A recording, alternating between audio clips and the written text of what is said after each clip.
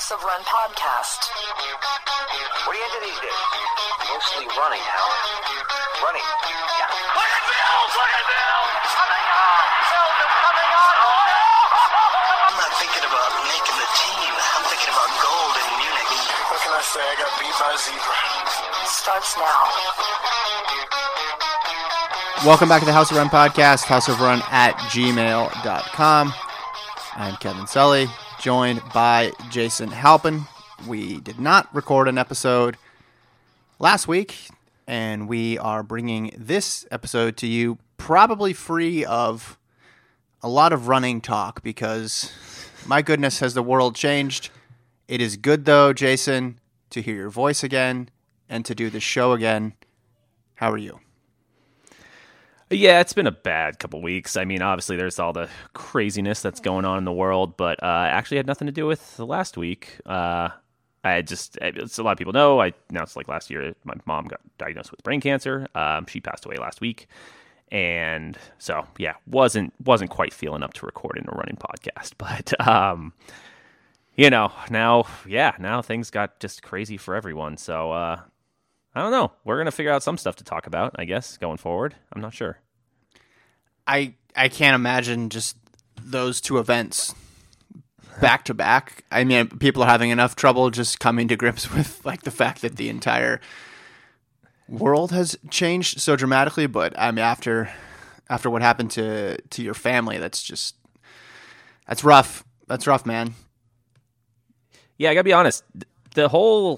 All this, my company shutting down, all that stuff, not really bugging me too much right now. I mean, it's just perspective, and it's obviously this is very serious, like all the stuff that's happening in the world. But there was a lot a couple weeks leading up to for my family, and so yeah, this stuff just isn't quite hitting the same way. So yeah, I'll be okay with this other stuff.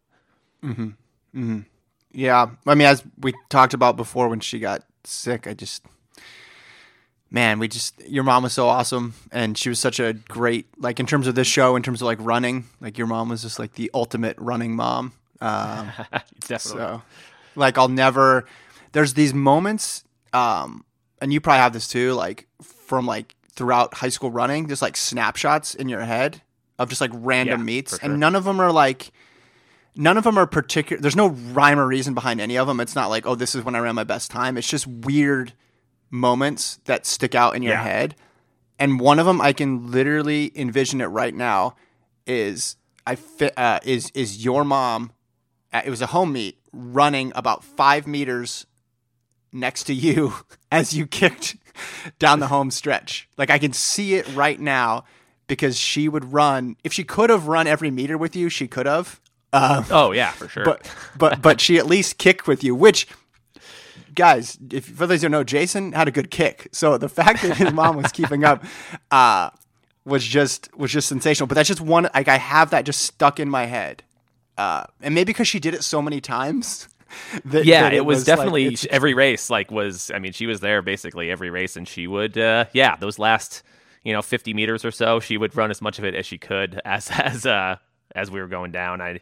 We were in the same races a lot of times. So yeah, I obviously saw it every race, but you were ahead of me on a bunch of those, so you probably didn't even see it. Well, I turned around. I had so much time because I was so far ahead. Well, that's what I was trying to figure out. You were already on like, your cooldown, and I would No, I would hear her too. I would hear right. her. Oh yeah, and that's she how was I knew. Yeah.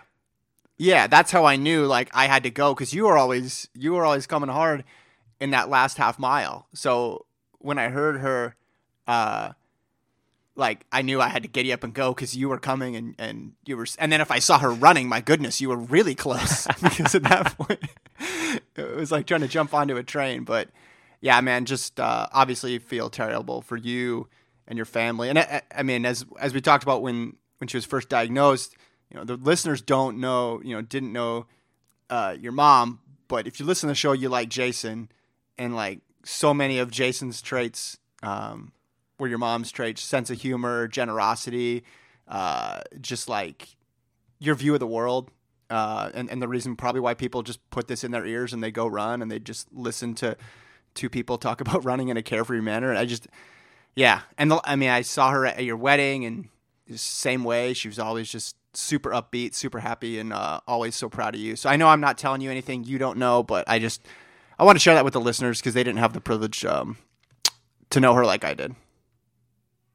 No, thank you. That's very nice. She really was amazing. So it was tough. Sorry, now I'm crying, but I'll be all right. We'll get to some running stuff. Sorry, I didn't mean to do that to you. No, it's okay. It happens multiple times a day. So it'll we'll get past it, and we'll be joking before you know it, because that's how the Helpins handle things. I know it's not just you, right? It's everybody. It's everybody. Oh yeah, no, yeah. It was. She was in hospital for a couple of weeks leading up to it, and it was extremely difficult, obviously. But it was the mix, the back and forth of a room full of people just like laughing at like stupid, sometimes inappropriate times and jokes, and going back and forth between like, obviously just being overwhelmed with emotion, crying and everything. But it's definitely something, where the whole family, we kind of have that thing where we'll just can't take anything too seriously. Even, the most serious stuff. It's like, it'll crush you if you don't allow yourself to joke about it a little bit. Mm-hmm. And then you go from that right to this, which is pretty crazy. This is everybody. Yeah, multiple people like with similar feelings now, and we got a bunch of emails, and I kind of with the emails, so many of them are now out of. It's like a relic, like people asking about running. Right. It's like, oh, that was so quaint. We used to talk about this running thing. If you're wondering what events have been canceled because of the coronavirus, the answer is all of them, and you already know that by now. They're running races in South Africa. Caster Semenya wants to run a 200. The fall marathon schedule now is crazy because everything is postponed.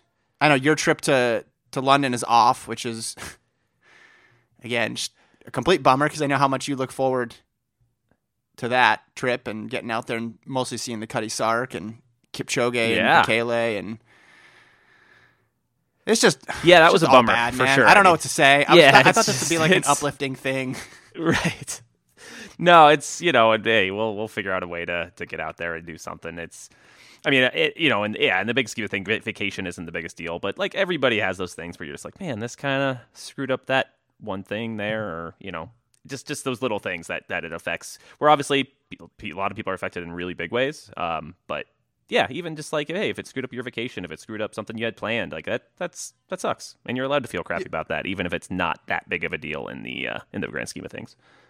Yeah. I don't think anybody would blame you for being bummed out about that. I mean, from the very specific insular running world, it's, oh man, Kipchoge and Bekele was going to be awesome. That was going to be and hopefully it's not like, oh man, we missed our chance, like, because you never know with, Bekele's way up there in age, and he's had some obviously amazing marathons. He ran 201 recently, but he's also had the bad shows, and it's like, how many good ones does he have left if we have to wait a year or whatever for another matchup of them? Is that do we miss out on that opportunity? Kipchoge is going to be good forever, so I guess we don't have to worry about him. But I don't know. Yeah, it's just like one of those little things that you're like, oh man, did we miss our chance here? So this is how the schedule looks for the fall, pending other cancellations, which we don't know. So we don't know. Yeah. Nobody knows. I'll be answering questions. I'll put on my epidemiologist hat at the end of the show. You should pepper me with questions because I've read all the tweets, so I'm pretty well versed on it. The beginning of August, we have the Olympics. Yep. The marathon for the women is on August 8th, and then the men, it's the day after. Then September 14th is the new date of the Boston Marathon. Boston Marathon in the fall. Okay, so 40-ish days later, not even. Yeah. So 2 weeks after that is Berlin in its normal spot. Yep. 1 week after that is London, October 4th. 1 week after that is Chicago. Kipchoge's Berlin-London double really more impressive. Right. 1 week after that is Chicago. So you go back to back. You go Berlin, London, Chicago, 3 weekends in a row. And then November 1st, New York City in the normal spot. So basically all the major marathons are within 6 weeks of each other. Yeah, which is going to be, I mean, interesting to watch for sure. But granted, like, I mean, it's one thing if it was a world championship year, you'd be like, okay, well, the fields will be spread out more because you can only run one of Boston, Berlin, London, Chicago, New York, where obviously normally some of those are spring and some are fall. But now you have the Olympics, which, like, hey, everyone cares about the Olympics. So who's going to try to double back? Some people definitely will. I don't know.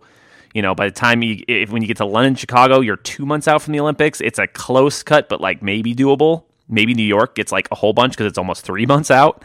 Yeah. I don't know. That's going to be really weird fields for all of these. Like there's going to be some random winners, right? For Boston, Berlin, London. I mean, like because it's probably going to be a lot of guys and girls who didn't make the Olympics, right? I mean, that's going to be mainly who it is. So still plenty of good runners because Kenya has more than 3 good marathoners. The U.S. has more than 3 good marathoners. But yeah, it's gonna be real interesting. The interesting thing is, will the fields hold? Like, how binding were those contracts?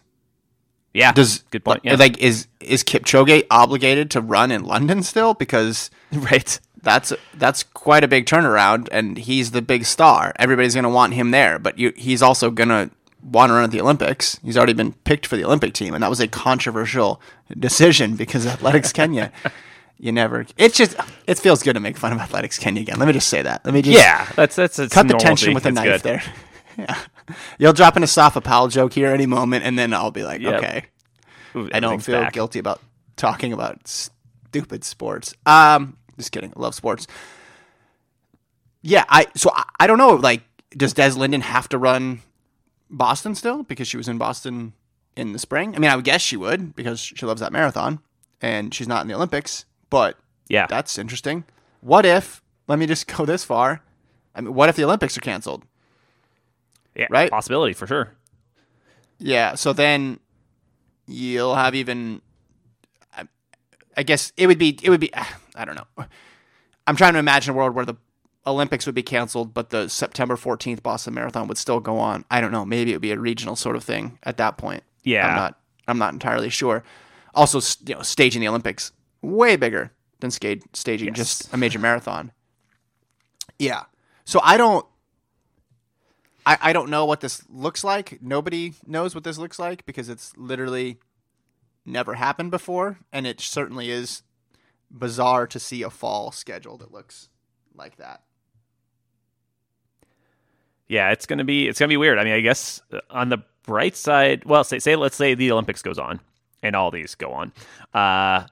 Man, Americans might have a decent shot to win some major marathons here because, well, not only will the fields be thinned out a little bit, but also all of those upsets that happen in the Olympic trials. You've got a really strong, apparently, Boston, Berlin, London, Chicago, New York fields because none of the favorites did anything in the trial. So yeah, be interesting. Yeah, that's true. That's true. In the midst of all the cancellations, it was just a laundry list, one meet after the other, after the other, after the other, and then randomly on the running feed popped up Caster Semenya going to run the 200, and it was just. First, it was a reminder of how terrible the decision was to not let her run the 800. So that was good. Good refresher there. But also, this was surprising. I think when we talked about all the possible scenarios of what she would do after she was no longer allowed to compete in anything from the 400 to the mile, we probably mentioned the 200, but it was an afterthought. I probably thought, oh, she'll try to do the steeple or the 5,000 before she does the 200, but there she is. She ran 23:49, which is 0.7 seconds off the Olympic standard. So she needs to drop some time, but she's out there running 200s, Jace. Yeah, and I mean, I would probably, assuming any meets happen and everything else, right. I would bet on her getting to 22.8. I don't think I'd bet on her getting to like medal position. But I think she could get right around that range, that qualifying range. I I mean, it's just, the 800 200. Like there's a reason that's not a double. It's a very strange combo of things. But obviously, an insanely good athlete. I just, like I said, I think she could get to 22.8. I would be surprised if she could get like in the low 22s or something like that. That's just such a big leap to make. If she could make the team, that would be amazing. Absolutely. What other 800 meter runner could make it in the 200? Right? Yeah. I mean, that's man. What's the? Yeah, there's just no. I mean, that'd be like Donovan Brazier saying he wants to like make it in the NFL or something. That'd be just be crazy. Yeah, it was. It is just absurd because we just know how. I mean, we know how insane the 800 is and how just impossible because it's it's kind of the breaking point between sprints and distance. Like it's just like this ungodly difficult, like brutal thing. But it doesn't necessarily lend itself to stuff shorter or longer. I mean, maybe the 1500, sure, but like after that, things change. And I definitely would have guessed like the 5K. Doesn't particularly look like a 5K runner. Just like, but 15, 10. I don't know. It's more exciting to. It's definitely fun. It's the running world's more fun with Casper Semenya in it. Mm-hmm. So the men's 200 standard, if you're trying to look at the equivalent on the men's side of things, 20.24. Can you imagine a current 800 meter runner dropping a 20.2? That's man. I would love to know like if Brazier focused on that, like how fast you think he could get. I mean, that's like 20.2. I mean, these are you're basically saying you'd have to qualify for the NCAA final. In essence, right? Which I like. Yeah. And I'm kind of feeling like somebody could and maybe Brazier. Brazier's the right. Maybe even Brazier's not necessarily the best. He's the best 800 meter in the world. Maybe he's not the best translating to the 200. But I feel like there's maybe one or two guys who could. But maybe I'm just being totally illogical. Like guys who could get in that 20.3, maybe 20.2 range on the perfect day. But maybe I'm just underselling how good 20.2 is. I think you might be. When I said Rudisha, I meant like Rudisha if his whole life he had just been a sprinter from the get-go. Like he would have had that potential to do something special because he'd run a fast 400. While he's running, once he decided to become an 800 runner, I think 20.2. I mean, 20.2 is we are immune to them because there's so many sub 20s. But think about how many Diamond Leagues that are won over 20 seconds, and we're like, ha, it's not very good. But they're still, the fastest people in the world. So, for sure, yeah. I mean, it's not. Yeah, Lyle's. There's definitely like a top tier, but there's also a whole bunch of really, really good people who are always running 19.9s and 20.1s. So to think somebody who could run a fast 800 and a fast 1500, she'd run a fast 1500, Jace. Yeah. Could qualify for the Olympics. That's crazy. You have to find that 800 runner who is like the good 400 meter run. Like there is the occasional like 400, 800 crossover runner, kind of. It's like a rare thing, but you do kind of see some runners that do that. So you find the one who's more like that because, 400, a decent amount of really good 400 runners can run 20.2, but that's your best chance because that's kind of what Semenya is. But yeah, she's also, a 1500 meter runner. So she's kind of in her own league. Well, but then you look, okay, she ran 49 seconds in a 400. If you run 49 in a 400, can you run a 22.8, right? Like that's where it starts to become. That's where I kind of, buy it. But yeah, like there's not that, and that's tougher to find equivalents across the board. I'm looking at last year's NCAA results, and this, granted, it was fast because the UT track was super fast last year. 22.65 was the last time into the final for the women, and 22.80 actually was the first time out. So you had to run an Olympic standard to make it to the NCAA final last year. So and then on the men's side, let's see how fast you had to run on the men's side. Let's see if these match up. This is the type of stuff that people were missing with this podcast. Last person in 20.44, and what did I say the standard was? 20.24. So 24. Yeah. So a little bit a tad slower. But it's just hard to believe someone who could run an 800 and a 1500 at the Diamond League level could drop down and make the NCAA 200-meter final. It just doesn't seem possible. But definitely fun to watch if there's track. Definitely fun to watch. Yeah, I mean, like I said, Boris Semenya is good one way or the other. Yeah. Other South African news, because they're just going ahead as normal. Simbine ran 991. That might be the world lead. That might end the year as the fastest time. So congrats to him on winning IAAF. Oh, no, Mondo's got it. Never mind. Mondo has it. So. Oh, yeah. That's Mondo got his world records in strategically. Smart, man. That's the way to do it. But, yeah, Simbine dropping 991. I mean, he drops 991, I don't know, in half the races he runs, I feel like. But, yeah, to start off the season that way. Sure, he's really hoping there's an Olympics like everybody is. Yeah. Please, please, please is what he's saying. Okay. Oh, do you want to hear about my trip to Albuquerque? Yeah, absolutely. So I went out to Albuquerque to cover the NCAA Indoor Championships, and yes, at that point when we left, there was no spectators allowed other than parents and then essential meet personnel when I left. And I mean, I had been following the news. I was conflicted about it, but part of me thought, okay, well, if there's a meet, we can at least provide some coverage, and people can't attend. In my own weird way, I was like, well, that's sort of a service that I'm providing, coverage, so people who care about the meet can get more information. And then the other reason, I thought, well, if this gets canceled, it would be good to have someone there to witness it, write about it, be able to talk about it, and share what it was like for a meet to get canceled a day before it's supposed to go off. So as I mentioned, when we took off on the plane, parents were allowed. And then when we landed, parents weren't allowed. And then when we landed, also the conference basketball tournaments started getting canceled. And when I was waiting in a very long line to get a rental car, I was just checking my phone, and it just became increasingly unlikely that it was going to happen.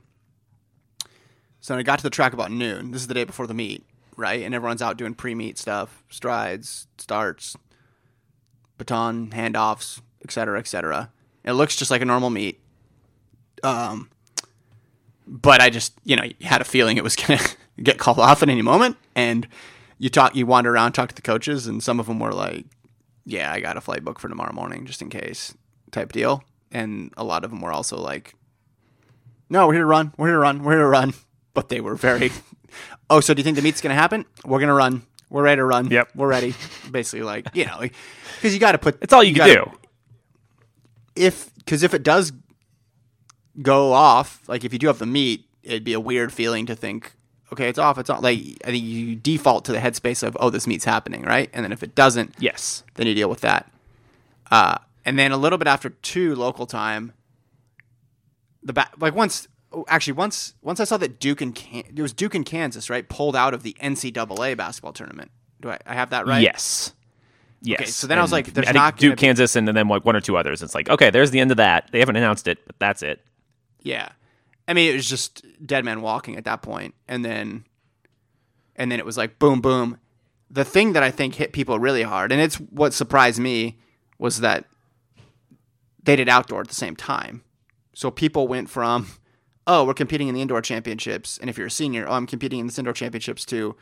My career is potentially over in the span of an afternoon, which was really wild. So then, scrambling around, once the official word got out, and there were teams filing in and filing out. I should mention, so after Duke and Kansas pulled out of the NCAA basketball tournament, things were progressing as normal, but then we got word, okay, the ACC is pulling all their teams.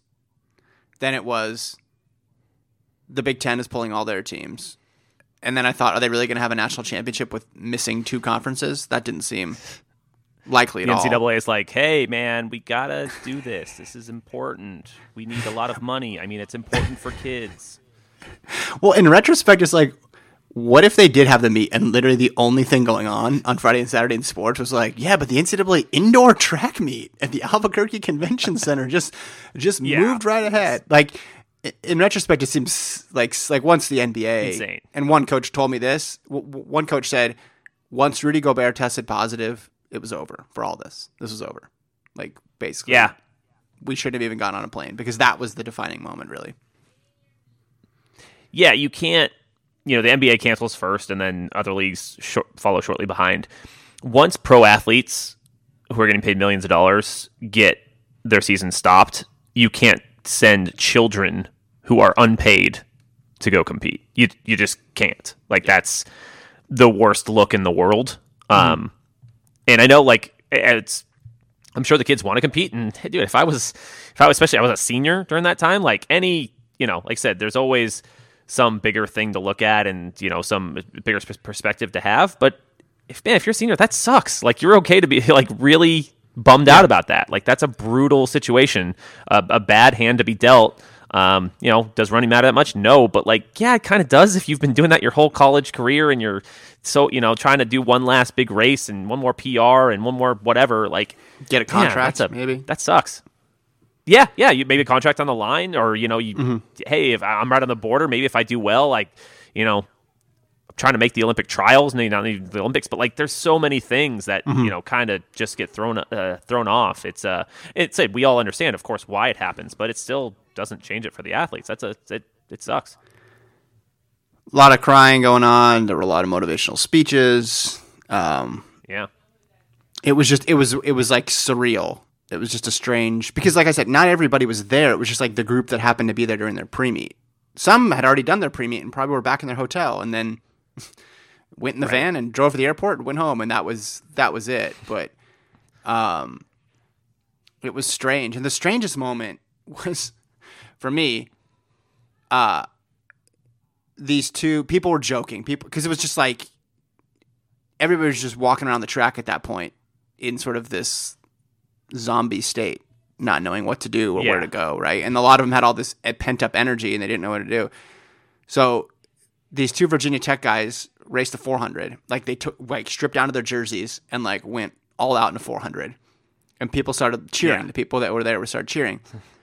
And when they started, I think I was doing an interview or something, but by the time they were on their second lap, I had finished, and I was watching them going around. And it was the most random moment, but also the most, I guess, illustrative moment for this whole. This was this is the whole couple days that I was there, or I guess 36 hours there, personified was with 50 meters to go. Matt Bowling jumps in the race. I didn't even see him. Maybe the most famous guy at the meet. Yeah. Yes. And I had look. Yeah, so, it has to be, right? And I had forgotten he was even in the meet. I had forgotten he was even in the meet because I kind of did too until I read your recap of all this. If you haven't read it on Fangraphs, it was Fangraphs, FlowTrack. Kevin's right on Fangraphs. It's really good. On FlowTrack, it was very good. I thought you did a really good job of kind of painting the picture of what was going on there. Thank you. I'm pumped for my Fangraphs royalties. And he comes off of like this. He was just hanging out in lane 6 or something with his teammates, and he just sprinted the last 50 meters past everybody, and people were kind of laughing. And it was it was just so weird that I had completely forgotten he was there. And then I got really bummed out about, like, he was going to race. Like, this was his first college race. And then in the spring, we were going to see him race again. And it just, it sort of summed up just the feeling of you never know. There's always unanswered questions, right? NAU was trying to win a title only with distance runners, right? For the men. And sort of avenge their cross-country loss, and they were going to take it out on the indoor track. And that was going to be a cool thing to watch. You'd see Bowling's first NCAA championship, how that would play out. On the women's side, Danny Jones was going for this 800-mile double, which if she did it, Jay, she would have had titles at 800, mile, 3,000, 5,000, DMR, and cross-country. Talk about range. She would have had that's Hassan level. Yeah, 800 to cross country. She would have had titles in both of those things. That is preposterous. So all these things we didn't get, and we're never, I don't think, you can't get those back because the conditions are never going to be the same for that. Even if, I know they're going to grant people extra eligibility for spring, which they should because they're not even competing in spring. Even if they grant them extra eligibility for winter, it's just going to be different. But the sight of like bowling just popping out of nowhere, like, hey guys, I'm still here. Wee do do do do. was so strange. And I guess going back to what you said before, it's like people like to laugh in times of trouble and times of tragedy, and for some it was just like grief because they didn't know what to do, and it was like a light moment in all this heavy stuff. And there was a couple other light moments, people joking about racing and different coaches going up different coaches saying, oh, we were going to win this year. No, I was going to have this person on anchor. Like they were just making up like lineups that they weren't going to run. But then, and you're like, oh, this is not going to happen. Yeah. Well, but it was like, this is not going to happen. And not only is it not going to happen this month, it's not going to happen for the next several months. So yeah. It was sad. And just the whole idea of like bowling was just chilling over there. Yeah. It was just so weird. So then I got on a plane I stayed that night, got on a plane the next morning and came back. So I was there for 36 hours, but it was a very long 36 hours. Because of just how much it just felt like I left and then everything changed and I came back basically. Yeah, that's really crazy. I mean, that's nothing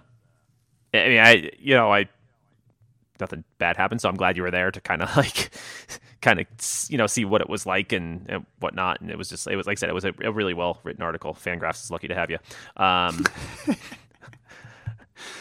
My brain hasn't been working right for a few weeks. Oh, no problem at all. Should we try to get through some of these emails? Yeah, we've got tons. We got, 2 weeks worth here. So we'll, even ones that, maybe aren't quite as relevant. We'll do what we can. Yeah, we'll read them and try to provide context as possible here. Here's Steve in Dorset in the UK. He says, with the results in both... Sorry. No, you got us. Steve, it's your fault. Fly Jason out there. With the results in both the men's and women's trials, are you happy with the process of deciding the team on a one-off race? You mentioned that Rupp has a legitimate that only Rupp has a legitimate shot at a medal, although Molly is an unknown. You never know what can happen in the Olympics. So it now feels like you are sending 6 athletes with only one medal shot. Would you rather a British-like approach where a selection committee chooses 1 or 2 of the runners with the rest being decided by the race? If so, who would you choose as your automatic selections and who misses out? Rupp, first race since splitting from Salazar, went well. Do you expect him to continue to improve without Salazar? And he also mentions Gwen Jorgensen. I've not seen much about her race or lack of qualifying. Well, she had run the marathon trials. She's focused now on the 10K, the 5K. Okay, so do you want a UK situation? So I do like the US version. I think there are times, certainly, when you could say, hey, the UK version, when they decide to send runners who qualify, can send a stronger team. Because, like, if you say you have the very obvious, just like trump card, the real obvious medal threat or even gold medal favorite, and something weird happens at the trials, and you have that just in your back pocket to be able to pull out and go, hey, we kind of want this person at the Olympics. Like, I get that, and I'm not going to even say like, oh, that the British selection stuff is a bad move. But in this case, like I said, overall, I do prefer the U.S. because it's like, hey, show up, do your job, and that's the way it is. Like, it's you have to qualify for the team, you have to show up and do it. But also in this case, God, can you imagine trying to pick which woman you would add to this team? Yeah, it's impossible. I have no idea what the argument is, and it would just end up. I would rather reward the top 3 in this situation than try to arbitrarily pick like. Okay, well, I guess Des Linden would be like the obvious safe choice that no one could get too mad at. Mm-hmm. So then because everybody else, I feel like you could have real easy arguments for why they don't belong. Yeah, I mean, my thoughts on this are well known. I think any country that's big enough and has a huge amount of qualifiers, like the United States, should do the trials. I think you should pick your team based on how the meet is going to transpire, which is it's going to be a one-off race at the Olympics. And for the reason you said, okay, what's the alternative? How would you possibly pick like this year? How would you possibly sort that out? Yeah, it's easy when you say Rupp. Okay, yeah, he's on the team. If Rupp finished 6th, name him to the team. Okay. Also, there's or like the Kenny Harrison year. Okay, but here's that example. Here's a good example. Point to me how many times there's been an obvious person who missed the team. The main example during the life of this podcast is Kenny Harrison. All right, in 2016, went on later that summer, set the world record. There's 2 things that are important about that. One, do you remember the result of the U.S. team in Rio that year? Yep. Gold, silver, bronze. They swept it. Okay. Yeah, they did all right. Now, and Kenny Harrison, maybe not the best history of coming through. Right. Like, who knows? So that's my point. As you've been well documented on this show, you compared it against Zebe Dababa in very unfair attacks. You're right, because Dababa has better. But if she ran, like if she was just named to the team, right? Like, does that make the U.S. team stronger? Like, you'd think it would, except the ability to perform on the day is really important at the Olympics. And if you can't demonstrate it at the trials, that's a real thing. That's a real part of competition that you have to test for. So, no, I don't like it. I like the way it is. Who's to say Abdi's not going to finish better than Jared Ward at the Olympics if you could run that simulation, right?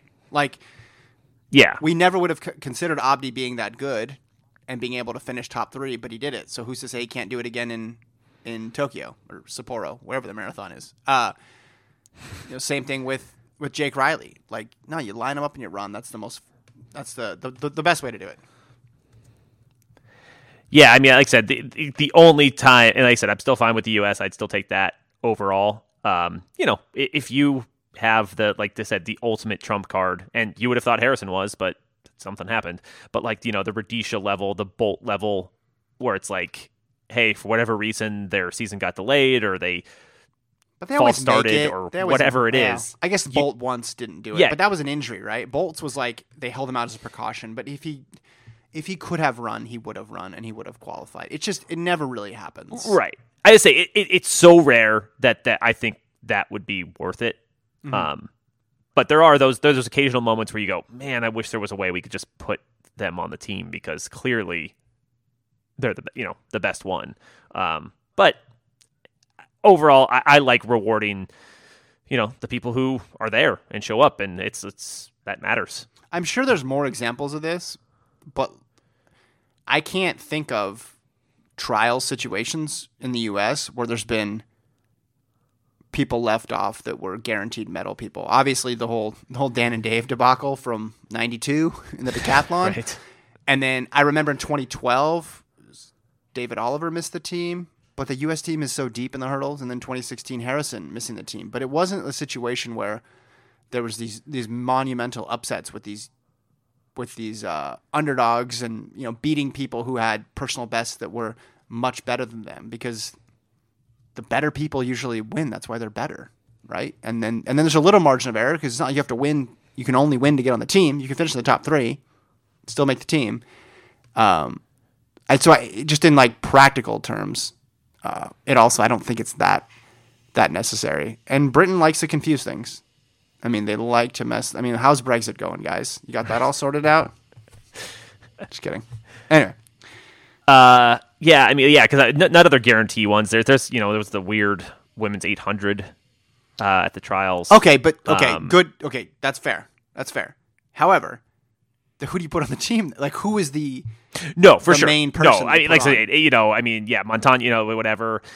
Did Usaini ever fall during the trials, or was that just during championships? Or that was during the finals. She fell so many times. Finals. That was world champs. Okay. Yeah.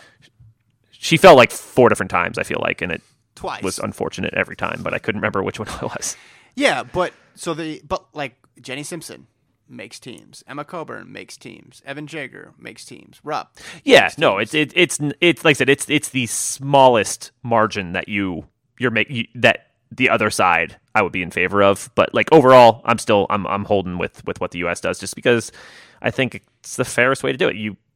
Everyone has the chance to do it, and if you decide to make it, in the NBA there might be better teams who, for whatever reason, an injury, a bad luck, whatever it is, lose in the conference finals. But that's the way it is. You have to show up and do it. Remember when we wanted to change the false start rule because Bolt false started? It's just great. Like, you can't come up with rules and then just change them the one time that you don't like the outcome of the rule, right? That's not how it works. Here's Mike writing in. Longtime listener Mike. It's good to see an email from Mike. Hope he's doing well. I ran with Mike back in the day in California, and now we've both moved since that point. So I'm excited to hear what he has to say. My path to beat Bekele. Oh, he's beaten Bekele since I've talked to him. Okay. It's 5 steps. He says, I beat Golden Harper in the 1600 in the 5A 2000 Utah High School Track and Field Championships. I took 8th. He took 9th. I heard he might have been sick. Lucky me. Golden Harper probably provides a lot of pass because he was a monster in high school, but here's the fastest I've found so far. He beat Seth Pilkington in the 1999 Foot Locker West Regional. Seth Pilkington beat Josh Roatinsky in the 1600 and 3200 at the 4A 2000 Utah High School State Track and Field Championships. Roatinsky beat Rupp in the 2006 NCAA Cross Country Championships, and Rupp beat Bekele in the 2012 Olympics. Boom. That's my era. I recognize all those people. I recognize every single one of those names. Because I was to say, like, these I'm looking at these. Yeah, anytime you could beat like a Foot Locker guy, that's going to help you out. It's going to open up some paths here. It's going to really make things easier. So here's Matt. I might have beat someone who worked at Foot Locker once, but that's about it. I beat a guy in a referee jersey who beat another guy. Yes. It was... So here's one from Matt, formerly from Virginia, now from DC. He's getting to Bekele, and let's count these steps here. He beat Chan Young Lee in a 3200 in 2013. Chang Young Lee beats Syed Matan. Matan beats Sean McGorty. McGorty beats Pat Tiernan. Pat Tiernan beats Ches. Ches beats Chalimo. Chalimo beats Legat. Legat beats Bekele. I like when I recognize the first name. Like, when he's like, Sean McGorty. I'm like, yeah, there we go. Yeah. All right, we're in. That guy's run really fast. He says, the last one is definitely the most interesting here, as it seems to me that a lot of people who emailed in went Chalimo, Idris, Farah, Bekele. You can go one faster with using Legat instead. The race I've linked here has one of the fastest finishes I've ever seen. So he has the Legat beating Bekele. So if you have a transitive win over Chalimo, he's basically saying you also have a transitive win over Legat. And then you go Legat to Bekele. That's good. You can skip the Idris Farah with just the Legat step. So a little hack there. I like it. People are getting very creative. Any way to get there. Yeah. We got some money here from Alex. Sent us 4% of 4%. Sent 10% to the Vaporfly fund. Once 24 other listeners donate 4% as well, Jason can finally enter the live shoe era.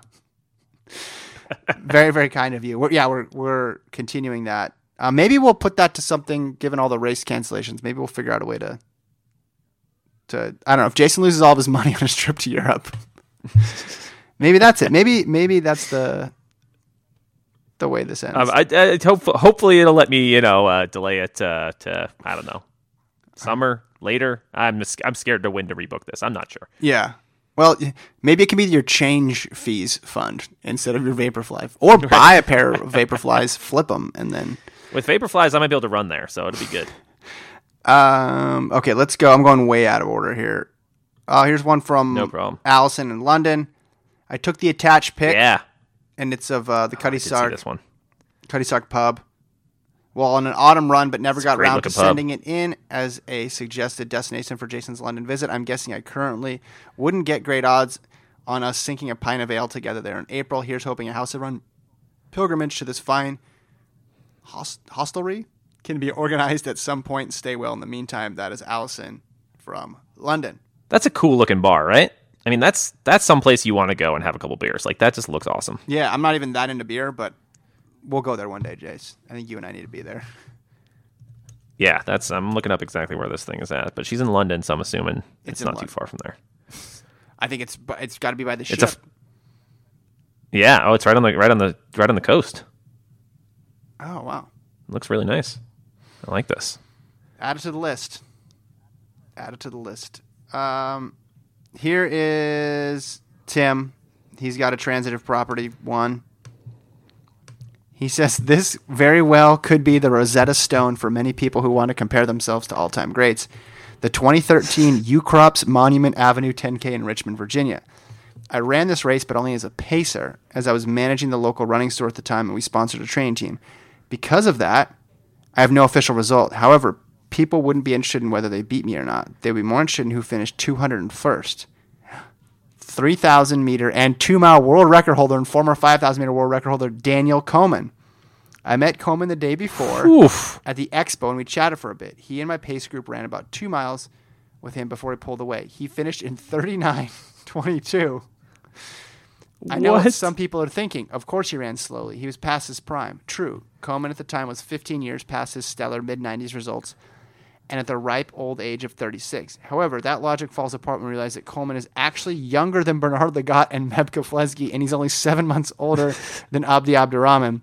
For further reference, Lagat won World Championship silver in the 5,000 at age 36. Abdi was 39 when he finished third in New York, and Meb won the Olympic Trials Marathon at 36 and the Boston Marathon at 38. He then continued his serious career for yet another 3 years. Anyway, I personally can't show an official result to link myself to beating a guy who basically unlocks victories in 1 or 2 steps over Geb, Bekele, El Garouge, and countless others. It would have been an extra sweet deal for the masses if I had, because I have some real stinker performances over my high school and college careers that would have given hundreds of runners a 2-degree victory over the GOAT 8-lapper. I'll include a link to the results so you can post it as a resource for anyone who thinks they might be one of the 200 individuals who straight up beat a world record holder on that day, and also for those who maybe beat one of those runners ahead of him in another race. Man, Ucrops Monument nuts. Avenue 10K. I mean, Daniel Komen has one of the greatest what if careers ever because he ran just that ridiculous world record, and that was pretty much it. He's I'm 36, so it's not doesn't seem that old for him to quite fall that low. I mean, you'd have to think he could roll out of bed and run 16 minutes. I don't know what was happening here. Well, it's a 10K. It's a 10K. Oh, okay. Sorry, I thought it was 5K. 39. I was looking 39 minutes. Okay. But, yeah. Even that, I'm surprised. I still think he could roll out of bed and run. I don't know. People should watch his races on YouTube. The world record races are nuts. So yeah, he's listed at 43 years old. He won the 5,000 in 1997. 720 for the 3K. 720. Do that math, folks. 2 miles, 758. So, okay. So those were 96 and 97. He had a season in 98. He had a season in 99.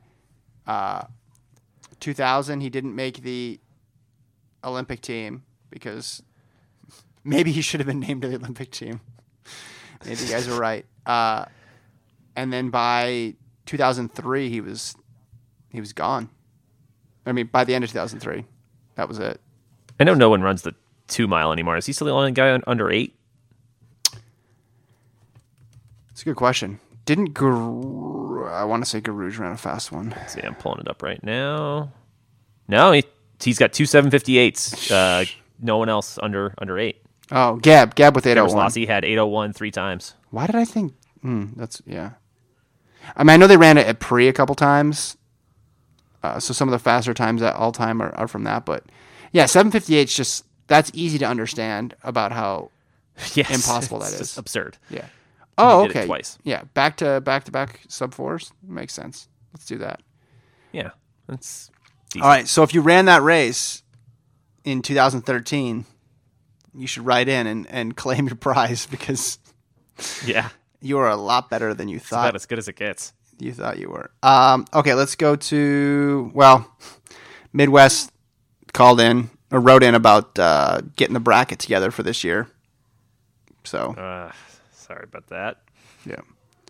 Also, I'm mad at Midwest. He's got a podcast and he never told us about it. He never told us about how he does a podcast. He messaged me individually, and I have listened to it, and I enjoyed it. But it's the Besides Sports podcast. They talk about sports and they talk about politics and news and stuff, which I'm interested in all those things. So it's a crossover between two of your podcasts. So him and his co-host Bruno, he said they were recording, or they were wearing their House of Run shirts when they recorded last week. But the Besides Sports podcast, people should check it out. My kids started screaming in the background. Everything's closed, so sorry guys. This is how it's going to be. They're mad. Yeah, I understand. So why did he message you when he didn't message me? Do people not like me? I guess you're more like the friendly personality of the show, whereas I have the harder edge. I think we've mentioned it on the show before, right? When it first came out, no. I think we threw a little plug. I'm pretty sure I mentioned it. If I didn't, I apologize, but I thought I did. Just terrible by you, Jason. Okay, here's Kyle in California. Dead shoe era. Apologies to everyone sick of shoe talk, but there was a precursor to Nike's Alpha Fly giveaway in the 1964 Olympics that I remember seeing in an obituary of Dick Bank, the Look at Mills guy. In addition to working as a spotter for NBC, Bank was an Adidas rep charged with getting Adidas spikes on all the top American runners so they wouldn't win in Pumas. When Billy Mills tried to get shoes from Adidas, Bank's coworker didn't know who he was and turned him away without shoes. When Bank found out what happened, he was enraged and ran out of the booth with a pair of shoes to give to Mills. It's entirely possible, if you buy the marketing from the shoe companies, that Mills wouldn't have won the 10,000 and House of Run wouldn't have the key call to open the podcast if Bank hadn't caught up with Mills and apologized. Man. Dick Bank adding to his legend all the time. That's incredible. This is big. Talk about 2 degrees. I love this. 2 degrees of House of Run podcast there. It's pretty good. Yeah, that's about as impressive as any of them right there. I love it. Luke writes in, formerly from Delaware, still from Delaware. All of these stories are from high school. He's running in with some of his dumbest, most memorable running-related moments, which we're going to need this sort of content, guys, in the coming months. So send that stuff in. It'll help keep us sane. It'll help keep us with keep the spirits up a little bit. And also there's no results to talk about. So keep them coming. Luke's got a couple here. As you mentioned last episode, a lot of stories come back to the 2-mile 4x4 double, but in high school, my coach decided to take it one step further, one dual meet. He had his distance guys run in this order: 4x8, open 16. Delaware does the 16, not the 15. So does Nevada. Nevada too. Open 8, 32, then 4x4. We were all seeing dead relatives by the end. 2, again in high school, every spring we'd have the throwers throwdown in which the throwers would race the distance guys in a relay.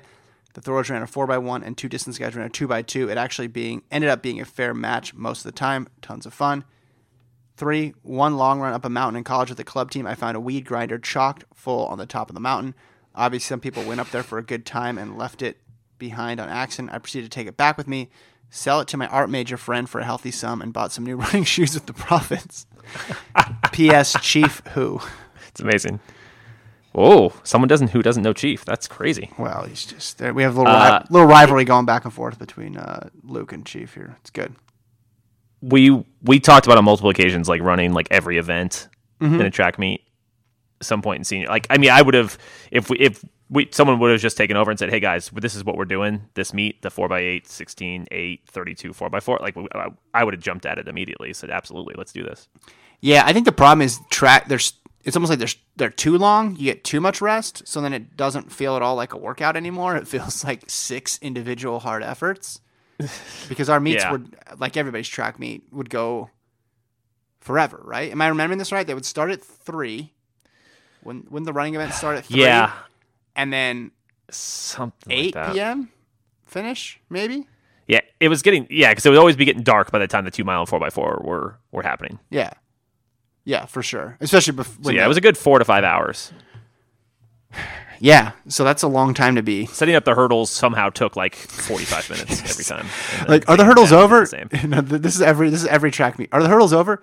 No, man, the hurdles haven't even started yet. Yeah. The answer to your question about the hurdles is always they haven't started yet. Don't even bother asking the question because they have not even started. Let's go to... We got a couple from Brian here. Says, hope you and your families are healthy and safe. It's been a crazy few weeks. Seems like the Olympics will be postponed until next year. I cannot imagine being a senior who had prospects of competing at the next level, but had my final season canceled. I've read that the NCAA would give athletes eligibility back, but it's not that simple. These athletes' lives are impacted on a very serious level. I don't know what the answer is. Should have known Bekele versus Kipchoge and Cheptegei versus Cam Warrer was too good to be true. That's a bummer, Brian. Come on, man. Lift our spirits here with some... yeah. I mean, I'm taking almost full responsibility for London being canceled. So, yeah. I mean, that's like, that was my like 200 level jinx right there.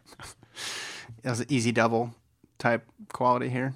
Yeah, it was just like no doubt. Yeah, he had another one from earlier that was like, do you think things will get canceled? So, answer is everything. Yep. Everything. Here's a funny one. Here's a funny one from John, who's back for more from the wacky world of Illinois high school athletics. Fortunately, this is more amusing than the strike that almost ruined our cross-country season. The Chicago Public Schools Indoor City Championships have to be divided up into 3 separate meets due to the size of CPS. Last year, they were called meets A, B, and C. However, in an effort to have more ambiguous names, this year they have changed the names to the Fire Meet, the Wind Meet, and the Earth Meet. Yes, I got an actual email prompting us to register for the Earth Meet, and yes, I thought it was a joke. No way. I didn't know. Was Earth, Wind, and Fire from Chicago? I guess they are. I'm so surprised that's what they decided to go with. Yeah. Oh, yeah. I mean, they're Chicago. only 2 away from Captain Planet, I guess, too. Or maybe they're doing the different... Is it like a Captain Planet reference? Earth, Wind, That's what I mean, water. yeah. They only have 2 to go. Heart and Water are the only ones missing. Yeah. I'm guessing this is... They are from Chicago, though. They are. Earth, Wind, and Fire is from Chicago. Yeah. Clearly the names didn't work. However, as the Fire Meet is obviously Meet A, Wind is B, and Earth is C. If they wanted ambiguous names where you couldn't tell which was actually better, there are better options. The Bekele Meet, the Gebre Selassie Meet, and the Kipchoge Meet, or the Cuddy Sark Meet, the Bowerman Towerman Meet, and the Albuquerque Convention Center Meet. Oh, that was good. Well done. Here's one. I'm still blown away. They actually did the Earth, Wind, and Fire meets. That's fantastic. So Anderson's got another transitive sprint property. So Yeah. The sprint ones are tough. he was able to beat Van Niekerk on this one. Ooh, okay. But I think what's even more notable, though, while connecting the dots, I found I technically beat LaShawn Merritt in that 400-meter road race from September last year. Do you remember that one? Yeah, that's right. So he beat Anderson. This is Anderson from Japan, by the way. He beat Joel Senek, who beat Chidi Okezi, who beat Anderson Devonish, who beat Ricky Morgan Jr. Now, Ricky Morgan Jr. was on that USC 4x4 team that broke the world record. So. That's right. So Morgan Jr. beat Kamari Montgomery. Kamari Montgomery beat Will London. Will London beat Michael Cherry. Michael Cherry beat Fred Curley. Fred Curley beat Nathan Allen. Nathan Allen beat Tyrell Richard. Tyrell Richard beat LaShawn Merritt. And LaShawn Merritt beat Wade Van Niekerk. There it is. Congrats. That's good. Did Fred Curley never beat LaShawn Merritt straight up? That's what They never worked together? that's what I was wondering. I guess not. I could do. I just think he could cut it back a couple, but I could be wrong. Maybe that was when. Yeah, I don't know. It just seems like it would have happened once, but I could be. Let's go. We can go to Tila. We can figure this out. Let's go to the 400. This won't take too long, I don't think. Maybe they never ran. Okay, Fred Curley. Yeah, I would say it's possible they only raced once or twice when. Here we Curley go. was just getting started, and Merritt was obviously better. You're about to find out the answer. Oh no! Well, not really. So they're 1-1, but in both of the like Curley's victory over Merritt is at the World Championships in London, but like they didn't actually race. So. Oh yeah, that doesn't count then. Yeah, did not. Both of them did not reach finals. Like they didn't. Merritt. Did he pull out in 17 or was he hurt? I don't remember. Yeah, that's what I was trying to remember. Let's see. LaShawn Merritt. Yeah, because if it's a DNF, or did we say? Well, if you're in the same heat, we count that, but it's not if it's a DNF, right? Right. 2017. Oh no, he ran. He shouldn't make the final. So they never ran it because they didn't race against each other in the heats either. So They weren't in the same heat? Yeah, Okay. so If shout they were in out- the same heat, I would have counted it, but since they weren't, no. yeah, shout out to Anderson. He's ethical with this stuff, Jason. He's not trying to run up. He's good. big He's victories. smart. I should have known better. I'm sure he looked into that. I'm sure he looked at it and was like, God, Curly had to beat Merritt, right? No. Yeah. Didn't happen. Charleston Paul, forget the shoes, ban BU indoor track, #wheel it again.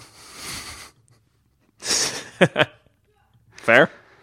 Short, quick. I like it. Fast times. There were fast times there. Here's one from Tanya in Portland. She says, it was great fun to listen to your marathon trials preview, post-marathon trials. However, of great interest was your bit on names for the Bowerman Towerman. I have 2 kids currently at the U of O, and they tell me that the students refer to it as the Blunt. I think Let's Meet at the Blunt sounds pretty catchy and very, very Oregonian. I figured you guys would like to know what the kids are saying. Yeah, I was once one of those students at the U of O, but that was many, many, many years ago. I'm shocked that some kids from Oregon had some reference to that. Yeah. Makes sense. For college kids, like that's the most obvious. Yeah, you're right. Good call. Yeah. Here's one from Erica, college runner training for the half from Missouri. For my Nice. sports leadership class, it was my turn to present current events on Monday. Given that Saturday was the Olympic marathon trials, I thought it would be perfect opportunity to teach my fellow classmates about the great sport of running. Now I know what you're thinking. This sounds like a terrible idea. You are right. I attached a copy of the presentation as a reference. When I mentioned that there were 511 women qualifiers and 260 men who qualified, there was nothing but silence. One kid thought that everyone who qualified for the trials made the Olympic team, even after I explained that only the top 3 finishers make it to the Olympics. Side note, why would it be called trials if everyone made the team? Good point. Good point. When I asked the first question, I only received blank stares and awkward silence. I can only assume that they thought that many women and men running under the Olympic qualifying times were extremely easy. After about 10 minutes of explaining how everything worked and that in major marathons the elite start is not that big, I finally got an underwhelming discussion. Next topic, Sun Yang, the Chinese swimmer who got busted for doping. I don't follow swimming, but it did mention doping, and I am all for #clean sport. I asked the class if he thought he deserves the ban. One kid raised his hand and thought that drug testing coming into an athlete's home was an invasion of privacy. We've all sat next to that kid in class. Actually, Was that kid Asbel Kiprop? actually in The Stranger by Camus, it's not really what you think it's about. He thought the athlete should get a notice on when the drug tester would arrive. I laughed at the idea because then the athlete would have time to prepare for the test, which means they would get away with cheating. Many of my classmates thought he shouldn't be stripped of his Olympic medals, which I disagree with. I apologize for the lengthy email. Hopefully this made sense. First time emailer or listener since October 2018, #Team State. I think most people would say, Nice. I'm going to the state meet, not I'm going to the states meet. The second option makes no sense. #runners are a different breed. Thank you to Erica. Yeah, I don't have much hope for your classmates. Yeah, I mean I commend you for trying. It's extremely difficult to explain. I mean, because we sometimes try to explain running logic or stuff on the show, and we struggle immensely. And that's to people who choose to listen to a running podcast. So, yeah, it's a weird thing. Next time, do the difference between that. Tell them that 1600 is not a mile. Just go from there. Oh, they'll just be like, wait, no, it is. That's what my middle school PE teacher told me. And I ran 3:30. Have everybody write Yes. down their mile time from middle school. That would be an interesting experience. That would actually be really interesting. Yeah. And then tell them what the mile world record holder is. Like the mile world record is. I think that'd be fun too. All right. Here is Robert. First time emailer, long time listener. Both in the lead up to the Olympic trials and seeing all Yeah. the post coverage, I see this unsettling trend of either looking over or dismissing Sally Kipiego's performance. It seems that she is non-existent in post-race analysis except to say, wow, I can't believe she made it. Also, Jake Rowley and Molly Seidel are on every podcast, yet Sally is ignored. Recently, I heard she was pregnant while running second in New York. She said so on Lindsay Hines' pod. And she's a gold medalist. Thoughts? I think Sally Kipiego fell into the gap of like well-known enough to where she could have, people thought she could make the team, but not so well-known that it was like a Des Linden situation where she's like been around on the marathon scene. Now she's obviously been really good on the track, but she hasn't been around on the marathon to have that like identity as someone who's definitely going to make this team. That would be my guess. And just, I don't know, it's tough because it's like there's a finite amount of stories that are written. And then, I mean, even I feel like Seidel's getting more talk than Tuliamuk, right? And Tuliamuk won. Yeah, I think Seidel's getting the most because it was just the complete, like, holy crap, this is, that's the complete out of nowhere story, so, which is usually the favorite, story among people. Like, people love an underdog, and, like, the holy crap, this is her first marathon, and she didn't even, she thought she wanted to finish top 20, and she ended up, getting second. But I think it's fair what he's saying is like Kipyego is legitimate, a 2-time medalist, not in the marathon, but in the 10,000. She's extremely good, was not picked to make the team. She would have been outside of like the big 5. She would have been in that next group. So it just, she made the team. She overachieved. She should absolutely get credit for that. But yeah, I guess she does kind of fall just in that kind of between. She didn't win the race, so you don't get that situation. She wasn't the huge underdog, so she doesn't get that situation. She's like the veteran who's been around for a while, and it's like make the team, and like that should be good enough. But I guess, because if the team was Linden, Huddle, Jose, or whatever, and Kipyego, I think Kipyego would be getting a lot more play right now. If she grabbed a flag 400 meters from the finish when 4th place was right behind her, like Jake Riley did, right? It was a bold move for also, sure. Jake Riley is Jake Riley is doing every media opportunity, and it's awesome too. So I think that just sort of like builds because people hear him and they're like, "Oh, come on the next one, come on the next one, come on the next one." And as someone who's booked guests for podcasts before, that sort of stuff matters because you hear it and you're like, "Oh, that person like they're willing to come on and they'll chat about this." So. Not to say she wasn't, I don't know, but I think that just sort of like that he's a very good storyteller, and he's been really open about his struggles in the sport and obviously his successes now as well. We got we have 4 more, but I want to save 3 of these for next time. We got one from Marshall about the 10th place finisher on the women's side, and then we got 2 more transitive champions. But I want to read this one from Cam in Georgia, a very funny email. And I'd like to read it to you now, Jason. He says, "Hey guys, thanks for your coverage of the Olympic trials last week. The pre-race info really helped me prepare to watch it live, and I wanted to share my on-the-ground perspective." He says, "Sorry I couldn't make it to any group runs that weekend. I had to settle for occasionally singing the American record song during the race to try and summon any other friends of the pod. If you've ever been at a cross-country race where the crowds are sprinting from spectating spot to spectating spot, imagine that with traffic and you have the Olympic trials. During one such sprint, I found myself running alongside Jerry Schumacher and Shalane Flanagan, who jokingly contemplated bribing a traffic cop to let us get through a busy side street. My friend made Dan Nestor in second place laugh at the 6-mile mark by screaming, 'They're right behind you,' when in fact he had a 30-second gap on the chase pack at that time. I also got some fun insight by watching the thousands of runners and handful of pros running around during the open marathon the next day. I spotted Des doing a surprisingly quick shakeout up and down the flattest street she could find, and watching Jared Ward apologizing to 2 10-year-old fans for not making the team. Cue heartbreaking sound effect. Finally, while at the 1-mile mark during the open marathon, I watched a man grow increasingly distressed while trying to exit his hotel's parking garage. The only exit emptied onto one of the streets closed for the race, and I watched as thousands of marathoners blocked him in for over 45 minutes.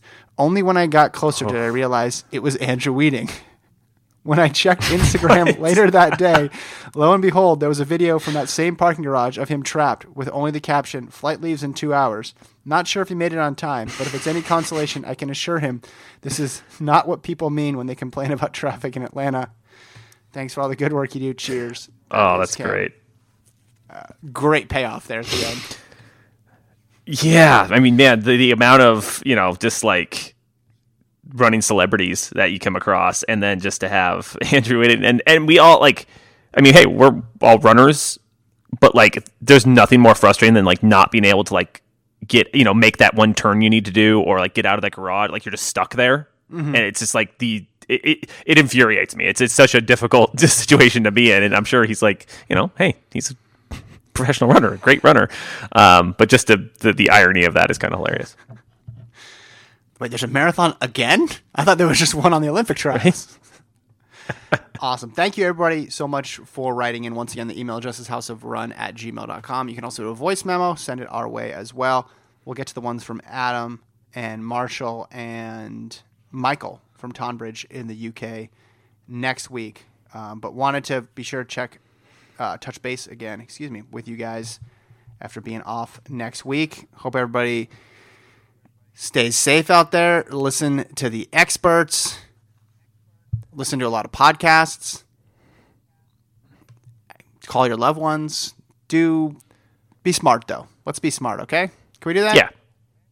Let's do that. I think that's fair. It's a fair request for everyone. Yeah. And Now, Jason, who's partying for St. Patrick's Day tomorrow? you're in charge of Las Don't do Vegas. that. You're in charge of keeping Las Vegas Don't in do line. Can you do that, please? Yeah, possible? I'm gonna probably drink a green beer at my house. So There you go. I think we still got some food coloring around somewhere. I don't know. We'll find out. And Jason, thanks for coming back on. Appreciate it. I know it's been super rough. Again, my best to you and your family. But on behalf of the listeners, it's great to have you back.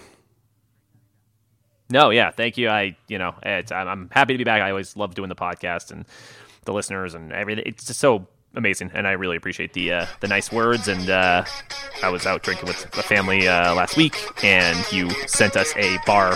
next rounds on me via Venmo, which was very much appreciated. You got it, man. Anything you guys need, you let me know, and we'll talk to everybody next week. Jessica Ennis, stay safe out there.